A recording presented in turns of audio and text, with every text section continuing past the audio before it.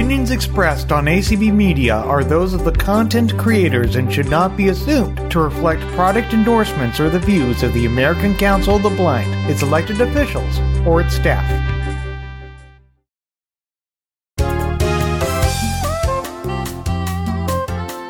Welcome to Speaking Out for the Blind. I'm Brian McCallan.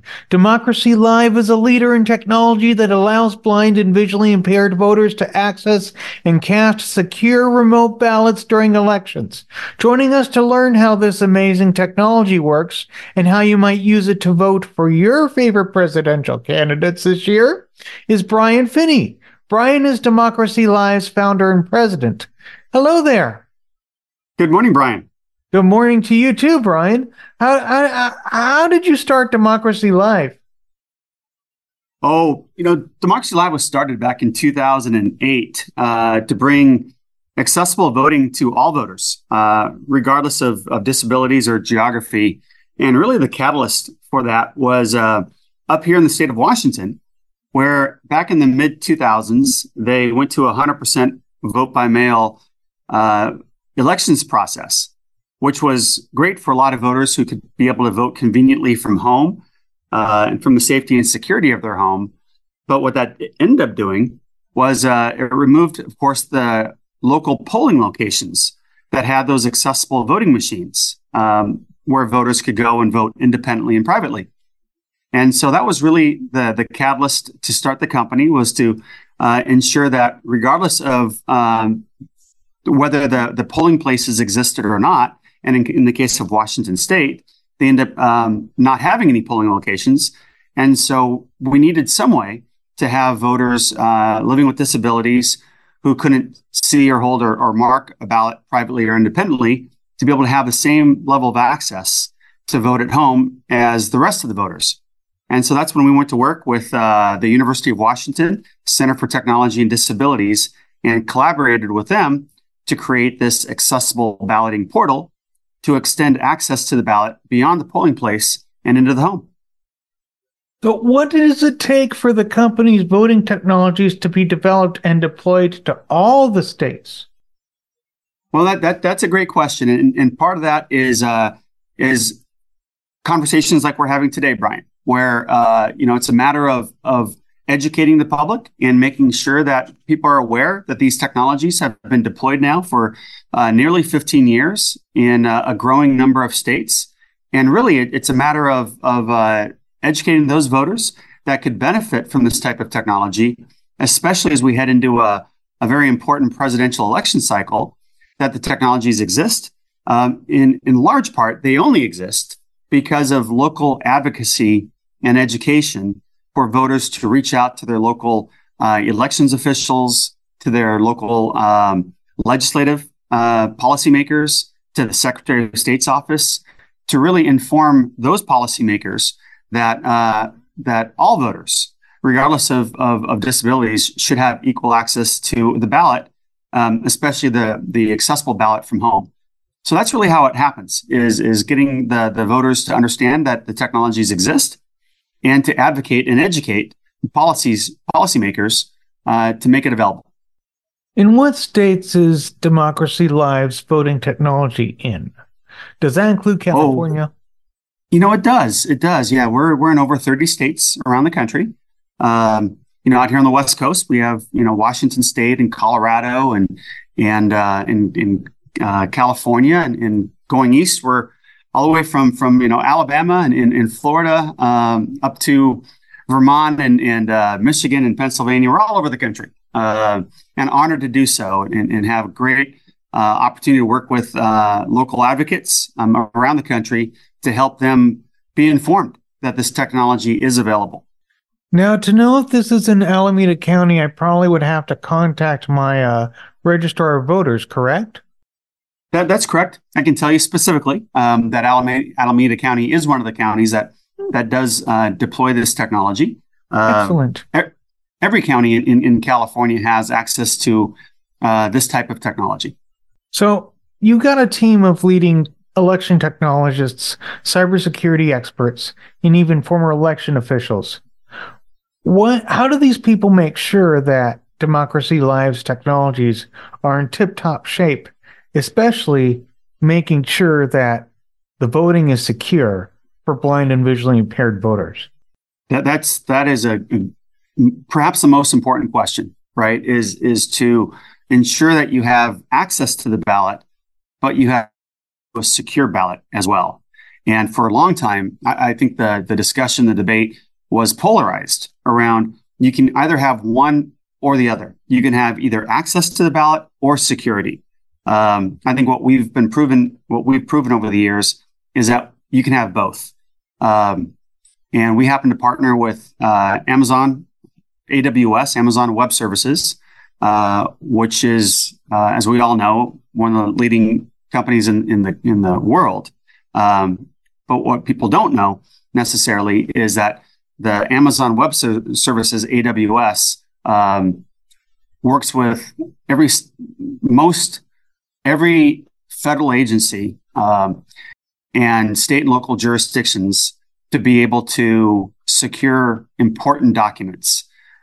So in the case of AWS working with the federal government, they've been approved by literally all the critical agencies such as the CIA, the FBI, Homeland Security, Department of Defense, the National Security Agency, to host and secure some of the nation's most critical and classified documents. In our case, the ballot happens to be the document. And so that's why we decided to team with AWS on this important initiative to make sure that the ballot can be delivered both accessibly and with the same level of security as the National Security Agency, the CIA, and the Department of Defense. Let's talk about some of these technologies. Maybe if you can, you could do some quick demos for us, or you can just explain it. Either way is fine. First, tell us about OmniBallot. There's two separate products, OmniBallot Portal and OmniBallot Tablet. Correct. And that goes back to the DNA of the company, which is that we believe that access to the ballot, whether it's in the polling place or in the home, should be a universal right for all voters. And so we've developed those two different lines of technologies. The portal is it's similar to where a voter who wants to go to Facebook and socialize or go to Amazon and shop. If you do your IRS, .gov or healthcare.gov, those are all portals. And voters that have the ability to go to a Facebook or go to an Amazon, you're able to log in and access those technologies. The same thing goes for the OmniBallot portal. Using your home screen readers, your home technologies, accessible technologies, you are able to use those technologies to log into the portal, access your ballot, mark your ballot, listen using whatever screen reader or home technology that you have. Again, the same type of technology that you would use to go to other websites, such as Amazon or Facebook. And you can use those technologies to be able to access, mark, review, and then depending on the state, some states will have you print off the ballot and then mail it back in. Other states allow you to electronically return the ballot. That's a function of state policies and state laws. But the technology is developed to make sure that you can use whatever home assistive technologies that you use today to go to other types of portals and in our case, access, mark, and review your ballot. The tablet is essentially the same type of technology, except that it's deployed on a Windows PC tablet. In our case, we happen to use Dell tablets to deploy the same accessible ballot marking technology that you would use in the portal, but you'd have it in the polling place as well. So it depends again on the state and the jurisdiction, but the same core technology has the same level of access and accessibility. And that is whether you're at home or in the polling place, you have equal access to an independent and private ballot marking experience. So you got the OmniBallot portal and the tablet. You also got OmniBallot Security. How does that work? Well, the security envelops the entire application, both for the portal as well as for the tablet. And security is first and foremost whenever we develop a technology, we want to make sure that it has the highest levels of security. And what that really means is that for our system, the portal is not only secured by a federally approved cloud infrastructure, as I mentioned, the same level of security that the federal agencies will use to be able to secure their critical documents, but also the importance of independent testing at all times. And Democracy Live is, I believe, the only technology of its kind in the election space that has over 1,000 independent, vetted cybersecurity researchers that are testing the system at all times. So we have independent testers that are trying to continually test the system. Today, we have independent testers going into the system, testing it yesterday, tomorrow, every day. We have these independent testers. And so it's the most vetted technology of its kind with some of the most leading and vetted and experienced cybersecurity researchers that are testing the system at all times. That is unmatched and perhaps unparalleled in the election space to have that level of independent private testing. And what we do with that is we continually get that information back from the testers and continually build the portal to make it stronger and more secure every day. And so really at the end of the day, you have the portal, which is using the same level of federally approved cloud security that the national security, FBI, the CIA all use, together with some really built-in levels of security that are truly unparalleled in elections to make sure that the ballot is not just delivered in an accessible format, but in a secure format as well. So let's just say I'm the average voter and want to use your technology, and I want to vote on my home computer. How would I use the technology to vote for my favorite presidential candidates, mayoral candidates, even the governor? Right. And so you should have the same right to access that balloting experience. In Alameda County, as an example, voters are able to receive a paper ballot at home and mail that back in. Now, with this technology, and it's been approved and deployed in Alameda County, as well as I think over 2,000 jurisdictions around the country also have been using this technology. And the way that it typically works, understanding that every state is a little bit different, but we'll just use your home state there in California. The county elections official and their staff, they are all fully aware of this technology. And the first step would be to request an accessible ballot. And so what you want to do is reach out to your local elections jurisdiction.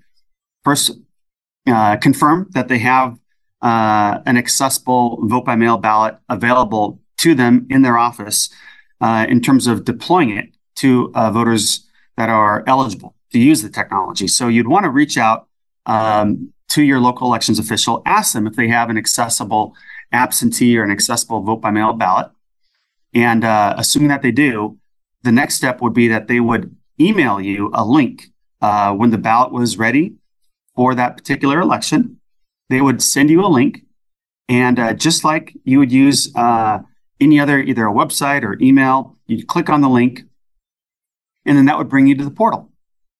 And typically, again, every state's a little bit different. It ranges from jurisdiction to jurisdiction, but typically what a voter would do is using your home computer, using JAWS or any of the accessible readers that you have, the screen readers that voters are able to use. And we've been tested, I think, for over 100 different types of combinations of screen readers and accessible assistive technologies and browsers and operating systems and devices.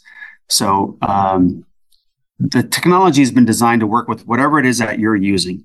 So you click on that link using your screen reader, in the case that you happen to be using a screen reader, and it would prompt you to put in typically a first, last, date of birth, maybe a PIN number or other type of credentialing, and that would bring you to your ballot.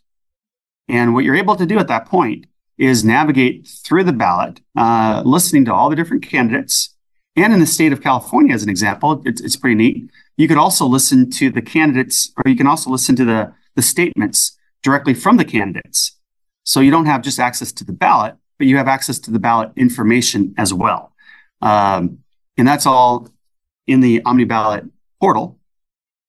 But when you are navigating through the ballot, you're able to listen to all the candidates appearing on that particular ballot, as you mentioned, from president down to governor and school board and city council and all the way down, to have the exact same ballot that everybody else has access to. And you're listening to your screen reader, you're able to mark your selections, you can review your selections, go back and change them. And then at the end of the process, once you've gone through the ballot and you have confirmed that that's who you wanted to vote for, you'd be prompted to print off your ballot. And that's how many states are deploying it today. Some states, more and more states, are offering the option to electronically return the ballot as well. So it really depends on the state and the policies and the laws of each state. But you can either access your ballot, mark it privately and independently, and then print it or electronically return it, depending on your state or jurisdiction. Okay, so I would get this voter. So I would get this ballot through my email. I would click on it. And then now I use a bigger screen. I don't use any screen reading technology. So I would still be able to see the candidates and their names in bigger print, right? Correct. Yep. And if I needed to do more research on them, I could still go on the internet and look it up. Correct. In some states, like in California, they offer a voter guide. And that voter guide offers candidate statements and other information that can help empower and inform voters as they make their balloting decisions. And that's all fully accessible as well. So I would click on and pick my choices. After I would do that, there's a submit button I can click on to submit those votes, correct? You would have two options. Depends on the state. You would either hit the print button and print off your ballot, at which point you would print it and then mail it back into the elections office. Or in some cases, you would be able to electronically return it. Again, it depends on the state laws and the state requirements and the policies of that particular jurisdiction. Okay, and electronically returning it, meaning it would still probably use a submit button, as I mentioned, to submit Correct. that ballot. Right. And then at that point, what ends up happening is it's still printed. There's still a paper ballot. But instead of the voter printing it, because some voters may not have printers, there might be other reasons, from a standpoint of geography. We do a lot of work with military and overseas voters. And if they happen to be in a foxhole or a submarine, they might not have easy access to a printer. So there are some specific use cases where voters may not have access to a printer. And so for those select use cases, those voters could electronically return the ballot, again, depending on the state laws. And they would hit submit, at which point the ballot would be printed back at the elections office. And so there's always that paper ballot at the end of the process. But for some people, due to certain levels of disabilities, maybe they have Parkinson's or palsy, or they are macular degeneration, they're blind, they might not be able to see the ballot independently and privately. And that's where this technology comes in. So I hear some major government, non-government agencies back up Democracy Live's technology. Who? So we closely with an array of different organizations, and of course our primary customers are the state and local governments themselves. And so we would work with, the different counties in California. Alameda County is an example, right? Where those are, at the end of the day, those are the customers that we are obligated to support based on their laws and their requirements to provide this to their voters. And so those are really the targeted organizations, or in our cases, the jurisdictions that end up using this technology. Now, the technology itself, as we went through a process where they were doing election in the Middle East, right, where they use this type of technology, and we happen to be we won the Accessibility in Voting Award presented at the United Nations. There are emerging democracies around the world that are looking at what is being done here in the United States, and with over 1 billion voters around the world who are living with disabilities, this type of technology is emerging beyond just the United States to make sure that voters around the world are able to have the same level of access to and participate in the democratic process as what we have here in the United States. What new technologies and products is Democracy Live developing to improve accessible voting for the future? Well, I think that's where we are continuing to try and educate all the elections officials, right? So not everybody offers this type of technology, and I think it's been a dramatic and important growth since the rise of mostly vote by mail around the country. And when voters are able to access their ballot at home, but they can't see or hold or mark a paper ballot independently and privately, that's really been a catalyst for growth for this technology. But not all states offer it. And so I think currently our primary responsibility is to help inform and educate elections officials and policymakers that this technology has been around for nearly 15 years. It's been deployed securely and safely, providing access to those voters. So I think for us, it's a matter of continuing to listen and learn from the voters themselves, but also to educate and inform the elections community and the policymakers in the legislatures and in Congress that this technology does exist. It's been done securely, and it's really helped, in our case, nearly 20 million voters to be able to independently access not just their ballot, but their ballot information. And I think we see that as also the next big wave of growth, which is to not just have a democracy, but a more informed democracy. Not just to have access to the ballot, but access to the ballot information. So at the end of the day, you're not just a voter, but you're a more informed voter. And so I think that is a really significant pillar as part of our responsibility to deploy these types of technologies, is to make sure that voters have not just access to the ballot, but the ballot information itself. What are people saying about Democracy Live? Oh, it's wonderful. We get a lot of responses back from voters all over the country.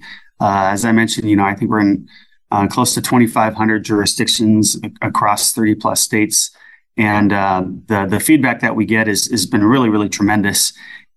We just had a nice, wonderful note from a woman who had said that this was the first time in her life, and she mentioned she was 70 something years old. And she said for the first time in her life, she was able to independently and privately access, mark, and participate in the voting process without having to ask, a husband or a friend or a neighbor to go vote for her. We also do a lot of work, as I mentioned, with people that are serving our country abroad. In the military, and we just got a recent note back from someone, a GI who had been multiple tours overseas, and he said that until this technology came along, they felt like they were fighting two different battles: one against the enemy, and one just to be able to vote. So we get this ongoing series of responses back from a whole array of different types of voters, and it really it's an honor to be able to support voters wherever they are, serving our country or living here domestically, who just can't access the ballot, a paper ballot, independently and privately. So it's really an honor to serve the voters where we can. So if our listeners have any questions about Democracy Live, how might they contact you? Oh, you can just shoot us a note anytime at info, at democracylive.org. speakingout.com. And again, I would encourage your listeners that if they don't have access to this, nobody really did until voters were educated and were able to reach out and educate and advocate for this type of technology. Nothing really happens in a democracy until the people speak up. And so, big reason, Brian, and I want to thank you for this opportunity to be on this interview today, to be able to help inform your voters, to be a catalyst for change. That if you want this technology, you can reach out and start advocating for it. Again, it's been deployed for over 15 years now in a secure manner. And if you do have it in your jurisdiction, then all you really have to do is reach out to your local elections official and ask to be sent that link to be able to access the ballot. So the process is pretty simple, but you do have to proactively, typically, reach out to your local elections office to ask them for the accessible ballot. Brian, we all look forward to voting in this year's elections, and it's all thanks to Democracy Live and Brian Finney for speaking out for the blind and visually impaired. Thanks for joining us today. Brian, thank you so much for having me. Before we go, listeners, I welcome your comments on this program. Just visit and like me on Facebook at Speaking Out for the Blind, or follow me on X, formerly Twitter, at Speak Out Blind or Speak Out for the Blind.